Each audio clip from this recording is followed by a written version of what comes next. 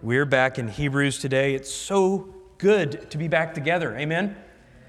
I don't know about you, but I do not like preaching to a computer screen.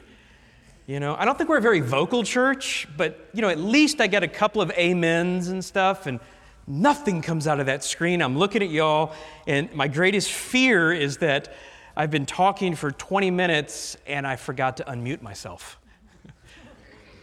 Thankfully, that wasn't the case. So we're in Hebrews chapter 5. We're going to cover verses 11 through 14.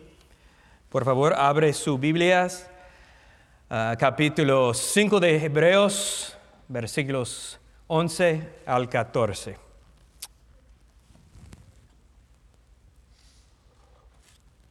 When I grew up, maybe it was just the generation, but I think it had been this way for probably at least 100 years. Every parent had a saying when they saw their kiddo kind of reaching up to get a cup of coffee from the adults' table, right?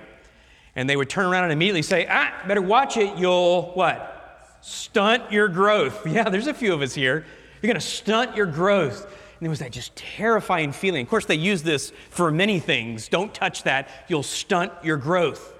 And in our minds, we imagine that I'm going to be the only one who's 18 years old and still the size of a 6-year-old. And we really believe that. I especially believed it because I was the shortest one in my class anyway and didn't grow until I was a junior in high school. The thought of me willfully relegating myself to being shorter than the rest of my peers for the rest of my life because of a cup of coffee was very real. Of course, it turned out not to be true, but the principle remains. I think we all realize that without the proper diet and nutrition, you can, in fact, at least stunt your growth and development. Well, the same is true spiritually, isn't it? Willfully neglecting the Word of God results in spiritual malnutrition and stunts your spiritual growth. Not only that, it makes us ill-equipped for the difficult times ahead. It makes us ill-equipped to walk in the good works which God has prepared beforehand. It makes us ill-equipped for the trials that strengthen our faith. And that's what's going on with the recipients of this letter. These Jewish believers that he's writing to, again, probably most likely a small church, maybe in Rome, are not spiritual babes. They're not new Christians. They didn't just get saved, but yet they are willfully stunting their spiritual growth from malnutrition, from neglecting the Word of God. Would you pray with me and we'll look at this text together?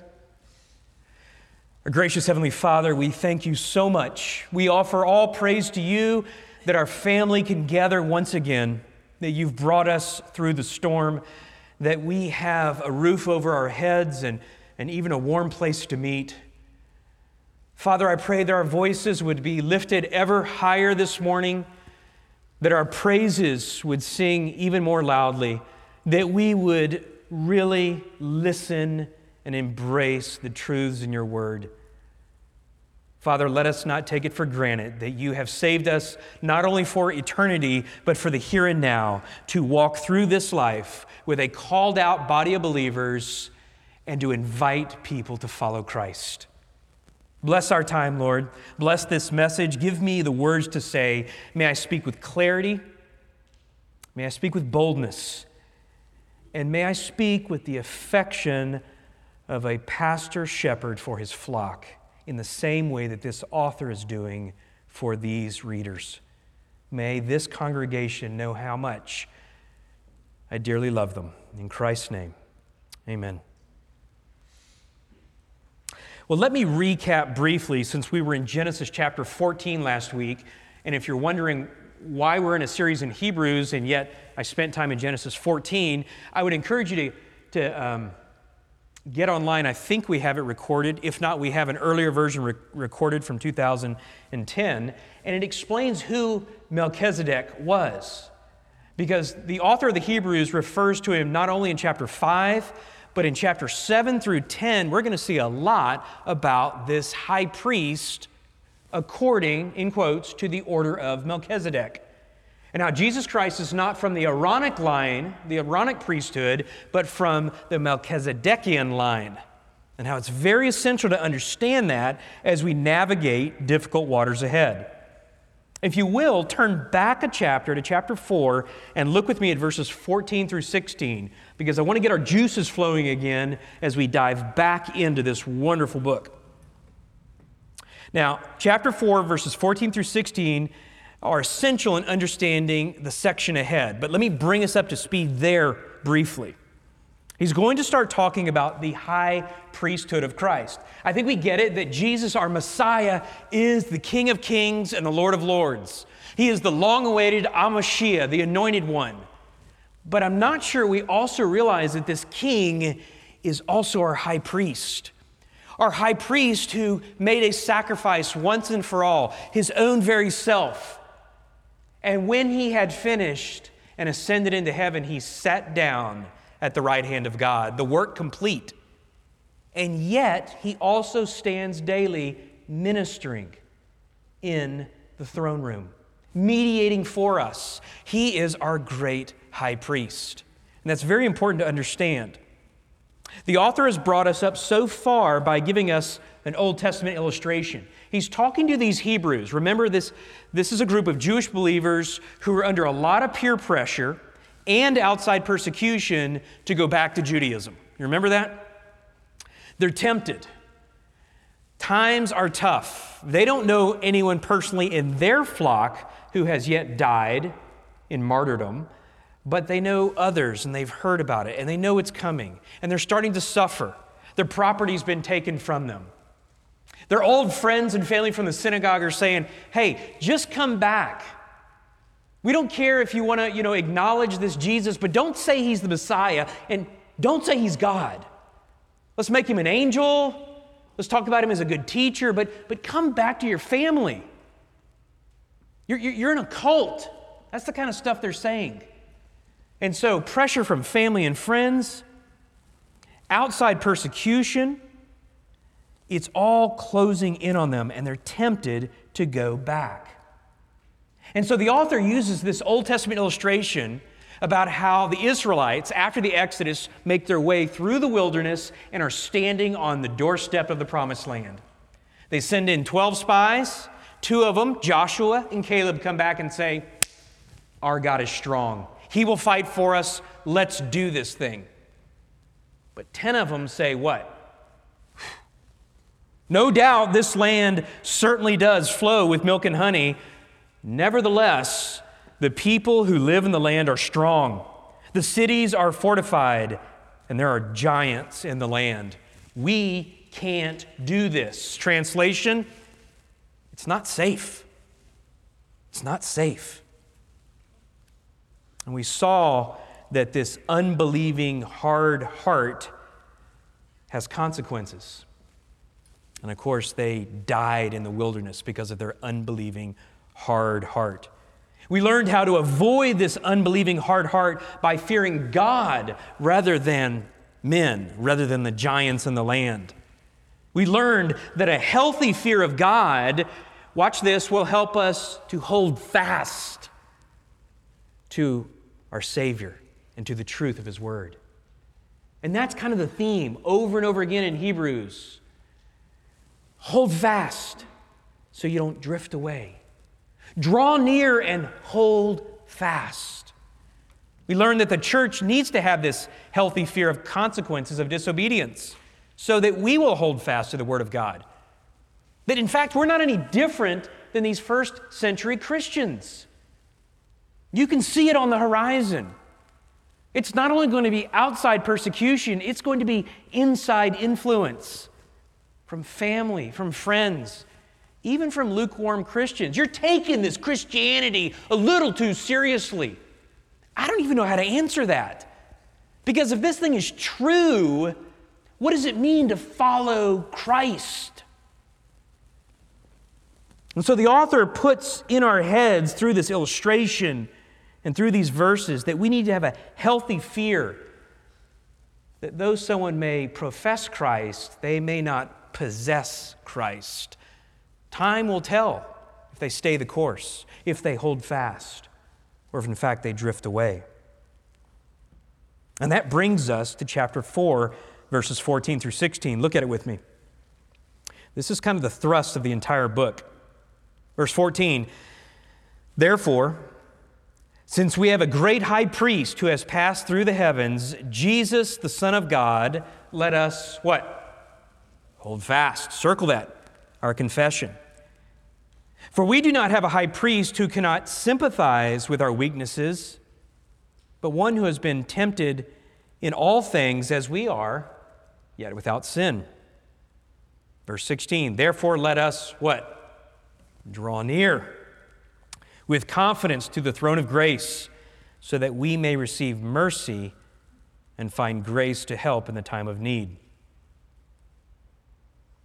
After giving us this warning, after giving us this illustration of what it looks like to fear man rather than God, to see the consequences of a heart that chooses self and comfort rather than following the Lord, we're given these verses.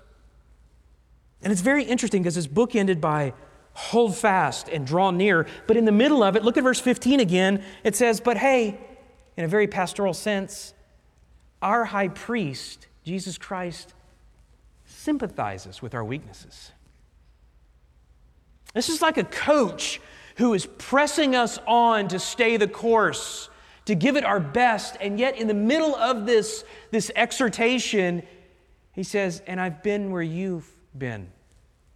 But it's even more than that, because Jesus Christ not only understands our weaknesses, he's without sin. He not only has been where we've been, but he is mediating for us today. He is our great helper, our great high priest. And what it tells us is that all we have to do is draw near to this throne of grace in prayer. We need to draw near to our Savior, who is our high priest mediating for us. When we get pressure from family and friends that say we're in a cult, or when there's increased pressure and persecution from the outside, cost of discipleship, we can go to our Lord in prayer. And so he starts off this section really in verse 14, but he really gets going in chapter 5 about Jesus, our high priest. And it's a tremendous encouragement to these first century readers. But then something happens. This morning, chapter 5, verse 11, it's like the preacher pulls up the emergency brake and cuts the wheel to the right and slams on the brakes into a slide. And he says, hold on. Before I continue on this line of thought, we need to address something, and it can't wait. Have you ever had a preacher do that, other than me just doing it now? You know, where you're in this line of thought, you're in this story, and he's like, hold on, I got to deal with something right now. That's what he's doing. He has to deal with something, because if he doesn't deal with it, they won't get it. He sees what's going on. Hebrews, we have a problem, and it's not with what I'm preaching.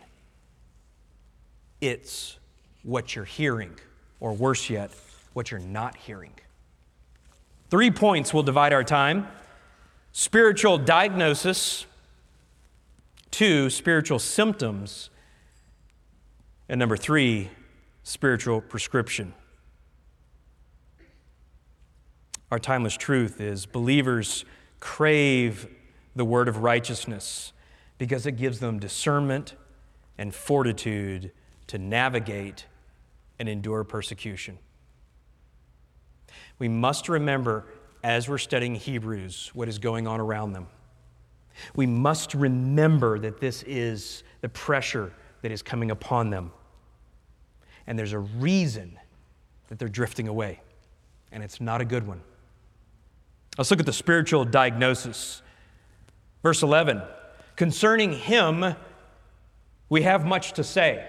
Now, we've kind of already hit on what that is. Concerning him, we have much to say. That goes back to the beginning part of chapter 5 regarding Jesus as the high priest, watch this, according to the order of Melchizedek. And so if you were to flip ahead from chapter 7 all the way through, I think, chapter 10, verse 18, lots of text on Jesus as the high priest according to the order of Melchizedek. So this is I don't know if you want to call it a parentheses or hey, wake up, I got to address something, but this is a break here. And what we're going to see in this break is basically an exhortation, and then it's going to progress into a warning, that's next week, and then it's going to progress into encouragement. It's going to sound something like this. Hey, you guys are spiritually malnourished. You're stunting your growth. Secondly, you have to realize if you don't wake up and if you don't draw near, you will drift away and the consequences are eternal. Now, he's not talking about losing your salvation. You're going to have to come back next week. Thirdly, he's going to say, but you know what? I have confidence that I'm not describing you. It's like the way a coach will say, I have confidence you can do this by the power of the Holy Spirit. You see where I'm going? So exhortation, warning, and encouragement. Let's look at verse 11. The doctor's words here, as he gives the diagnosis, are like a punch in the throat. I'm just going to warn you today, this author is going to hit hard. We've got to be able to swallow what he's giving this readership because it applies to us. It's going to be offensive in places. It's going to be even tacky in places. But he's doing this because he realizes lives are at stake. Verse 11, concerning him we have much to say, but it's hard to explain because you have become dull of hearing. You might want to underline that, dull of hearing. Now turn one page over and look at chapter 6, verse 12. So that you will not be sluggish, but imitators of those who through faith and patience inherit the promises. That dull of hearing that I just read in chapter 11, in verse 11, it literally means sluggishness in hearing. Hard of hearing doesn't really do it. Dull of hearing doesn't really do it. Sluggishness in hearing.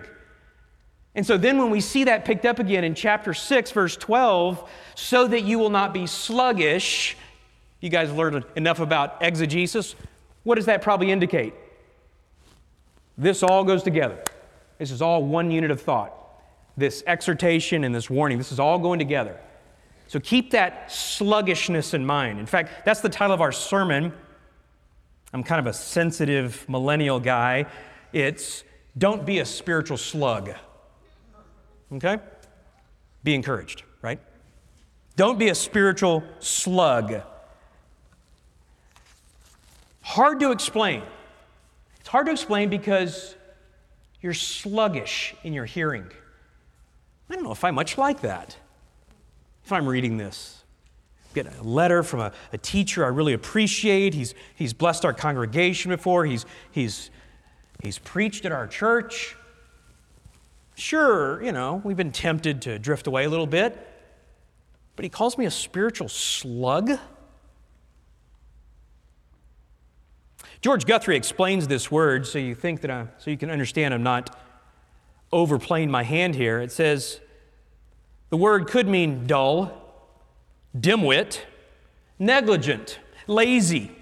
It was used in extra-biblical literature of a slave with ears stopped up by laziness, and thus was not obedient instantly to the call of his master. In the sphere of athletics, the word could designate a competitor who was out of shape, lazy, sluggish.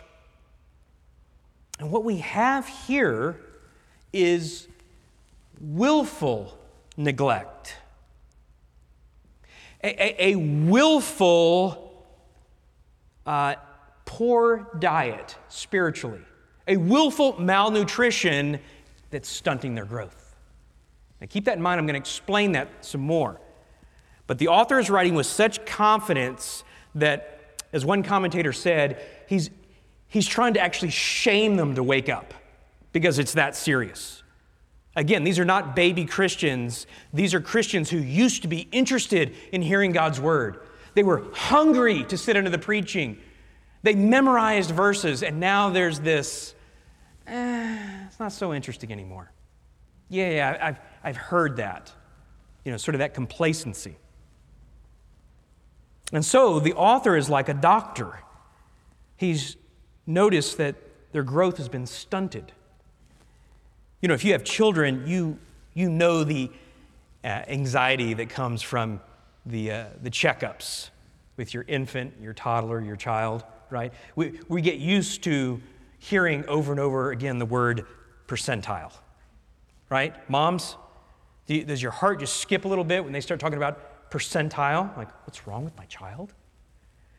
Sometimes it's fine, like, whoa, that's a big boy there. Yeah, he's in the 90th percentile, You throw that term around a lot. But then sometimes it's a little more nerve-wracking. Oh, I thought she was only 3 months old. You're telling me she's 7 months old? Well, yeah, she's in the 30th percentile. You can imagine how anxious someone gets when they actually take their child in because maybe their toddler's not speaking. And the doctor says, well, the problem is not with his speech, it's that she can't hear. How much more when that stunted growth is attributed to you on purpose? We can't help physical development in many cases. But the author here says, you've fallen off the charts in growth spiritually, and you're choosing this route. You're choosing malnutrition, and it's very unhealthy. The author is extremely fearful for his congregation's development, He realizes that their spiritual malnutrition, their stunted growth, will dramatically affect how they deal with the persecution ahead. It will make them ill-equipped to be able to stand up, to navigate the waters, to see things correctly. They're going to be weak. The perception's going to be off. If you become spiritually hard of hearing, you're not going to know things like 2 Timothy 3:12, indeed, all who desire to live godly in Christ Jesus will be persecuted. You're not going to have any of the Beatitudes memorized, like, blessed are you when men hate you and ostracize you and insult you and scorn your name as evil for the sake of the Son of Man. You won't know that you can draw near to our great high priest, to the throne of grace, and that he mediates for you. The point is that if you are a spiritual midget, you will not be able to draw upon the healthy nutrients that come from God's word, and therefore you will not be able to last in the battle.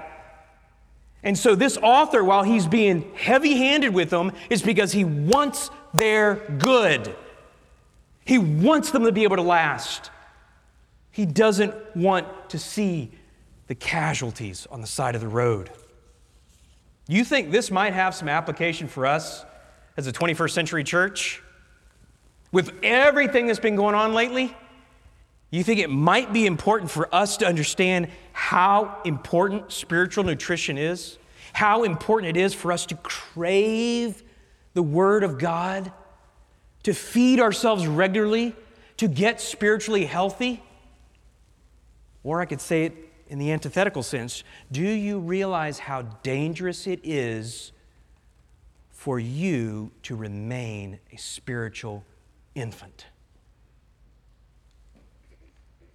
Well, let's look at the symptoms and see if we don't see some of this perhaps in ourselves. There seem to be at least 3 symptoms of this condition. Look at the first one with me in verse 12. For though by this time you ought to be teachers, you have need again for someone to teach you the elementary principles of the oracles of God. Let me just be real straight. Biblically, normal Christian growth results in multiplication. It's the nature of spiritual growth. Spiritual babes become spiritual children. Spiritual children grow into spiritual adults. Spiritual adults become spiritual parents.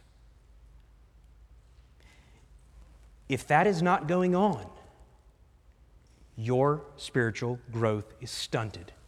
And we, as a body of believers, need to help one another grow.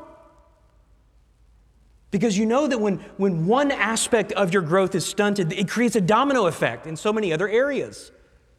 In your marriage, in your parenting, in your relationships, in your work. Certainly with our Lord. 2 Timothy 2:2 is the model, though we see it in the pastoral epistles. The things which you have heard from me in the presence of many witnesses, entrust these to faithful men or women who will be able to teach others also. Replicate yourself. And these Hebrews should be teachers by now, right? They've been in the faith long enough. This teacher here is not, they should be pastors by now. Not even saying that they should be elders or deacons by now. It's simply saying that they should be teaching others, watch this, what someone was willing to teach them. You've heard me use this phrase before. They're being spiritual stingy guts. Right? You know what I mean by that? It's another phrase my parents used to use. Share with your brother. Don't be a stingy gut. I shared that with you. You share it with him. Christian life is the same way.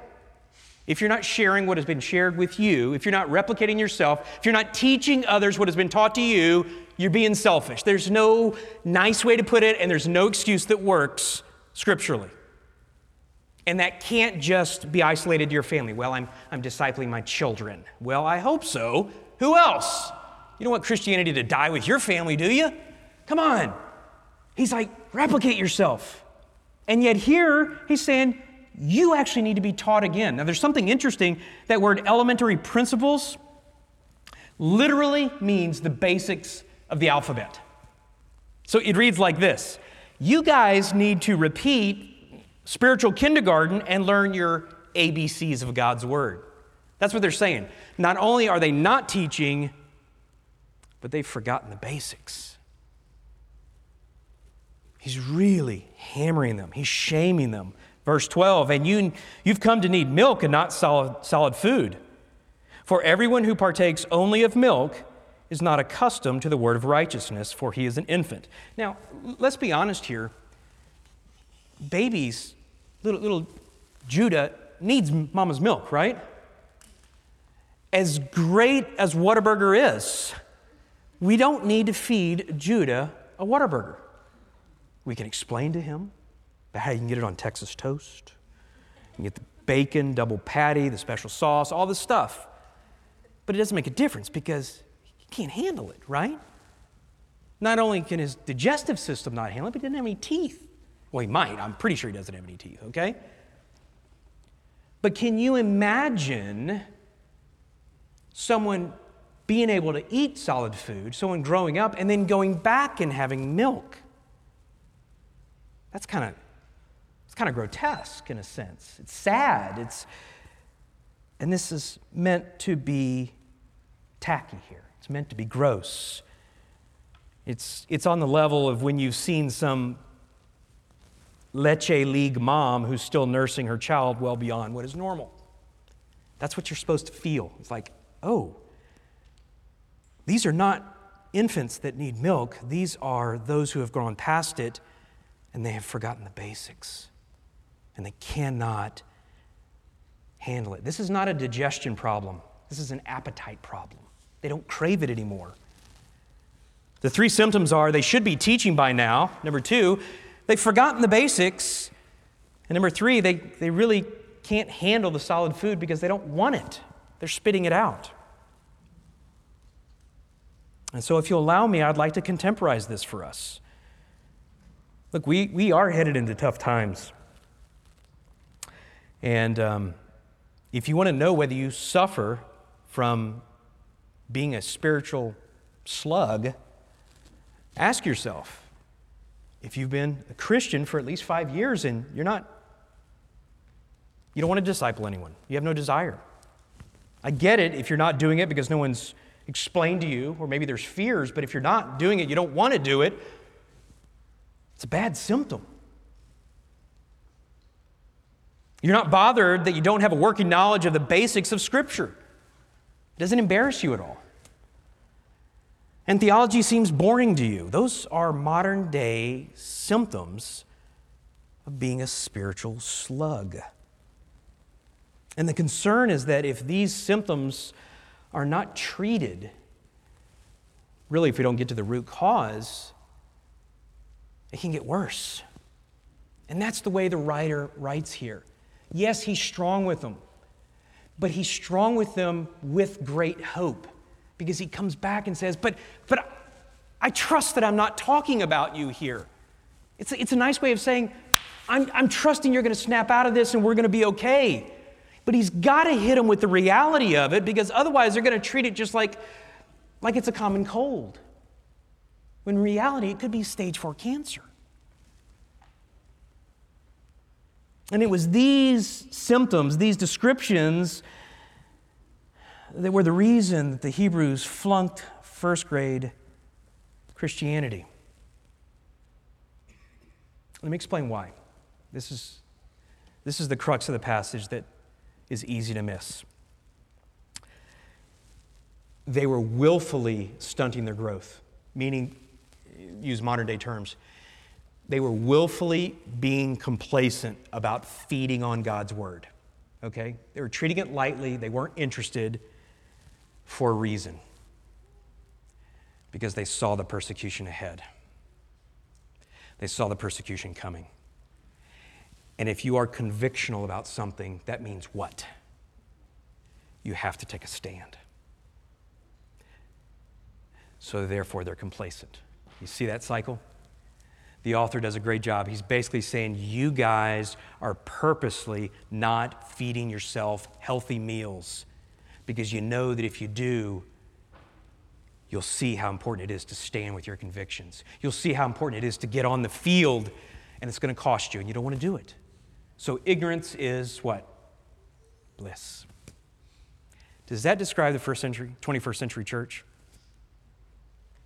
I mean, it's always played off as, well, we don't want to go too deep. We don't want to lose people.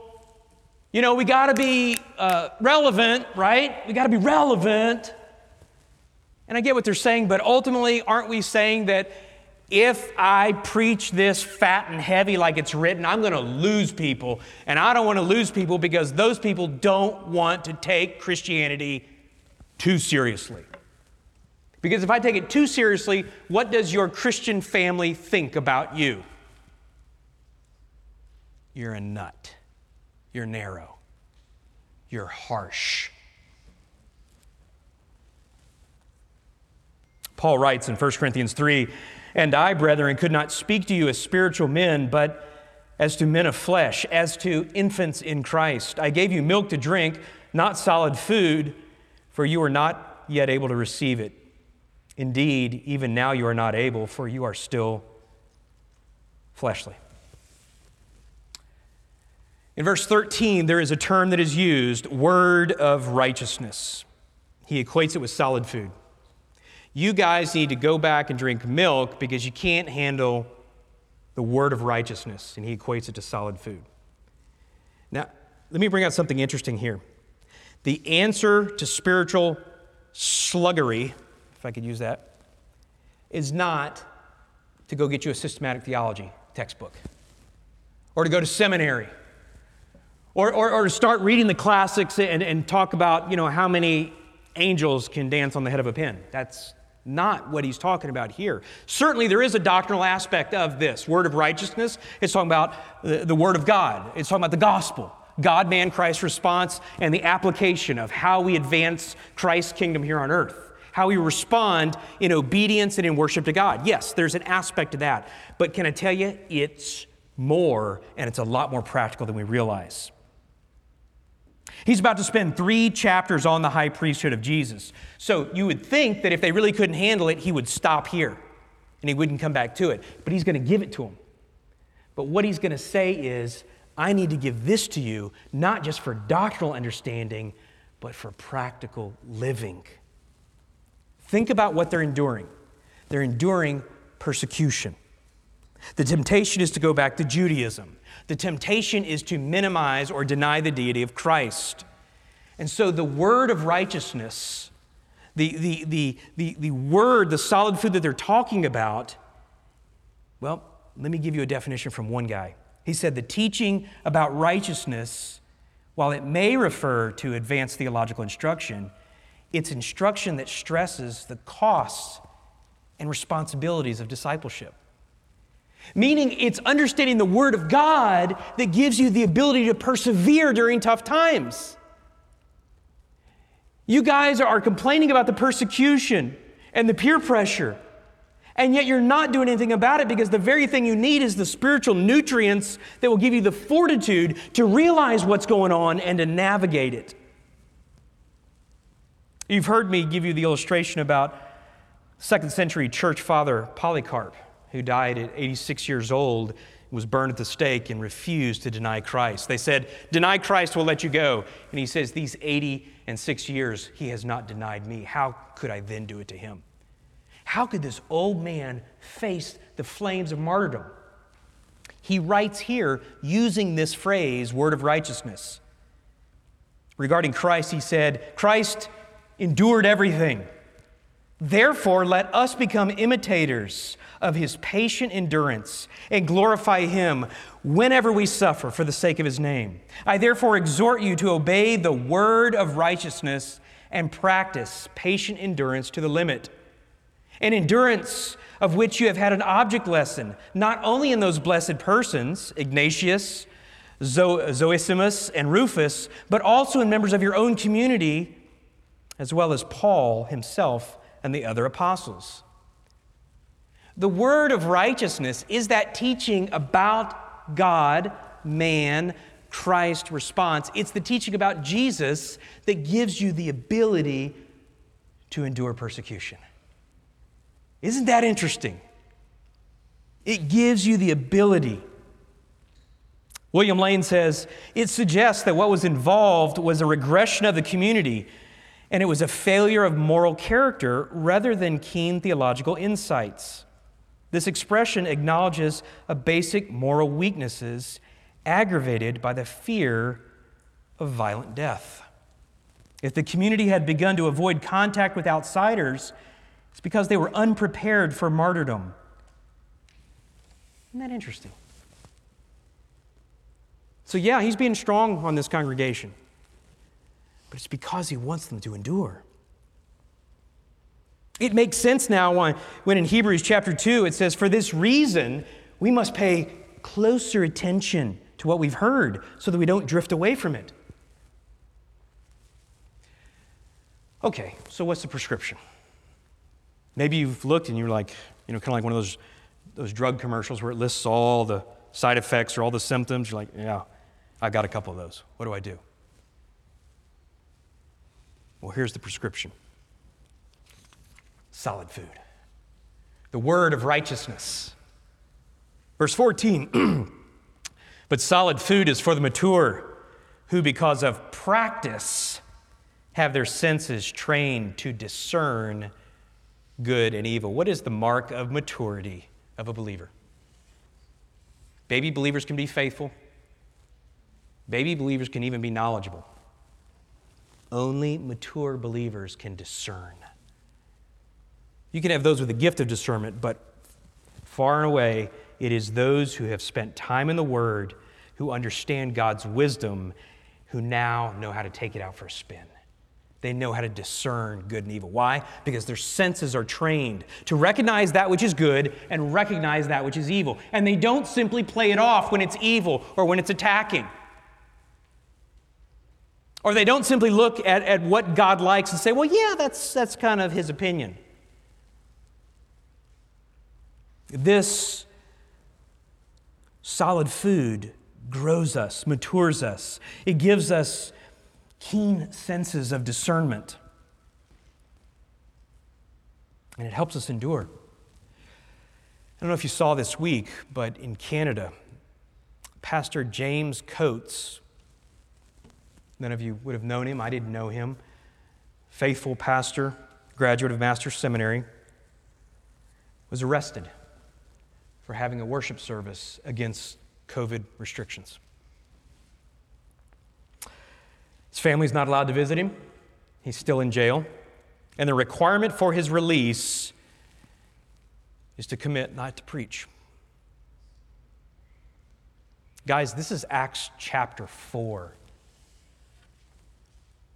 And we told you no longer to preach in his name, to speak in his name. And what do Peter and John say? You tell us whether it is right in the sight of God or men. Who I'm supposed to obey. As for us, we're going to obey God.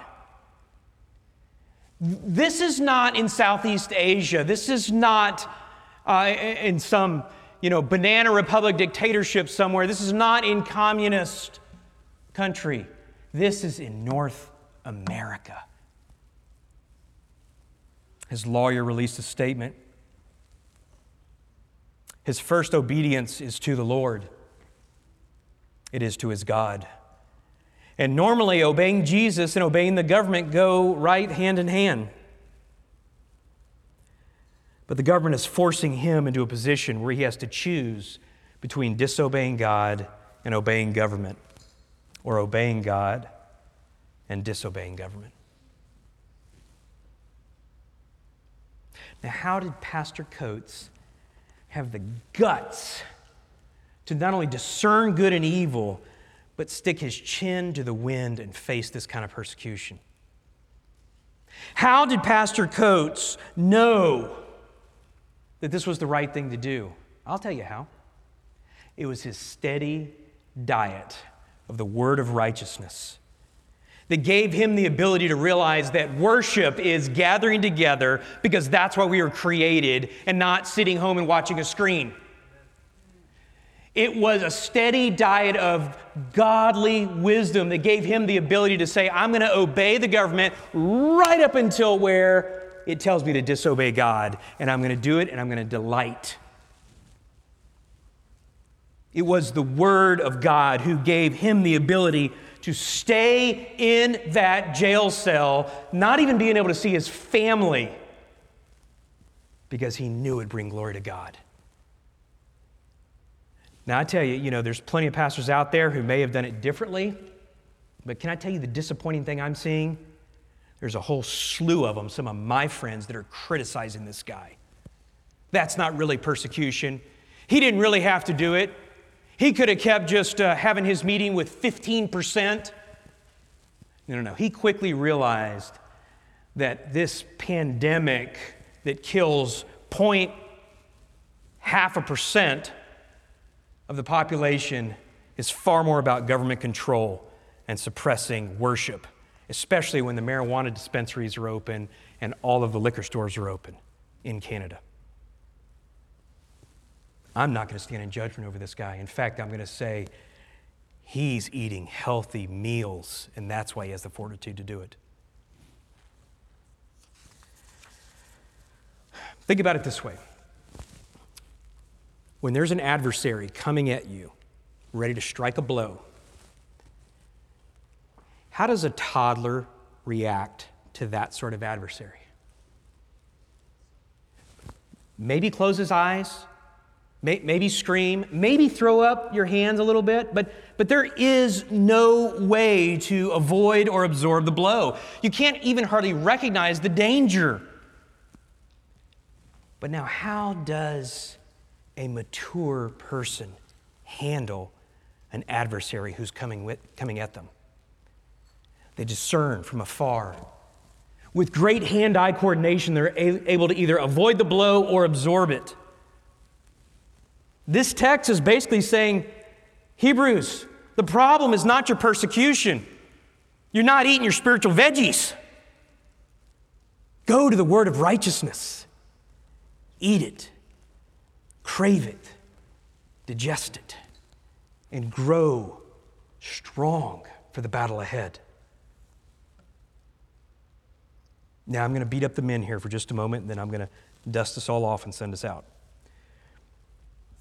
I'm going to be honest. Christianity is the only profession that doesn't play by the same rules as everything else in life. No one would claim to be an engineer and yet wasn't extremely embarrassed that he couldn't pass baby algebra, that he had never progressed beyond calculus and couldn't understand quadratics. No one would claim to be a pianist and never mastered chopsticks. No one would play tennis and couldn't hit a backhand. Why on God's green earth are men not embarrassed to call themselves Christians and yet rarely crack the operating manual for their profession? We claim to be Christians, and we can hardly find Psalms unless we drop the Bible on the ground. We don't do this with anything else in life. And yet the text gives us the answer. Because if we crave this, if we understand this, if we really, really believe this, then it forces us to get off the bench and to get on the field and to fight the good fight and to have conviction and to lead our families well and to be bold with those others who don't know Christ and share with them the good news because eternity depends upon it. It forces us to face our own complacency and attack it head on. If you think I'm being too harsh on this, I'll promise you, in the Greek, this is a sledgehammer. I'm using a rubber mallet. So let's apply this. Where does it start? It starts with me. It starts with me. It starts with the elders. It starts in the pulpit.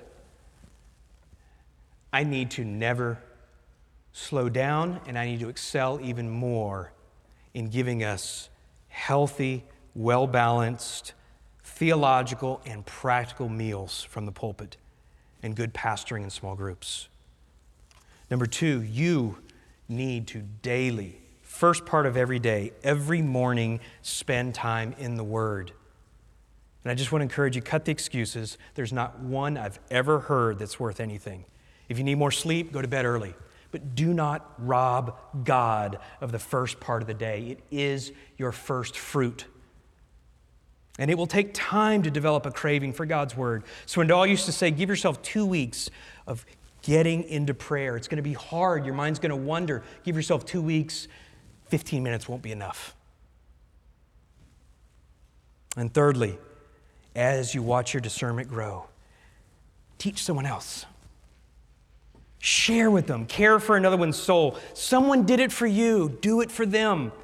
If you don't know how to do it, come see me, Chris, Aaron, Martine. Come see us and say, I have no clue how to disciple. I'm scared to death. I don't even know anything, but I want to get there. Will you help me?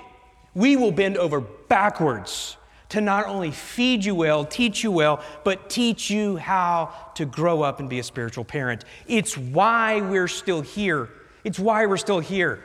If God was just going to save us for eternity, He'd have sent us to heaven a long time ago. We're here to advance His kingdom. And finally, plan on persecution and drink deeply from the word of righteousness. It is the only way we will be able to get through. But now here's the positive. If you're a genuine believer, you will crave the word of righteousness and you will endure. And our high priest in heaven will carry us every step of the way. Amen.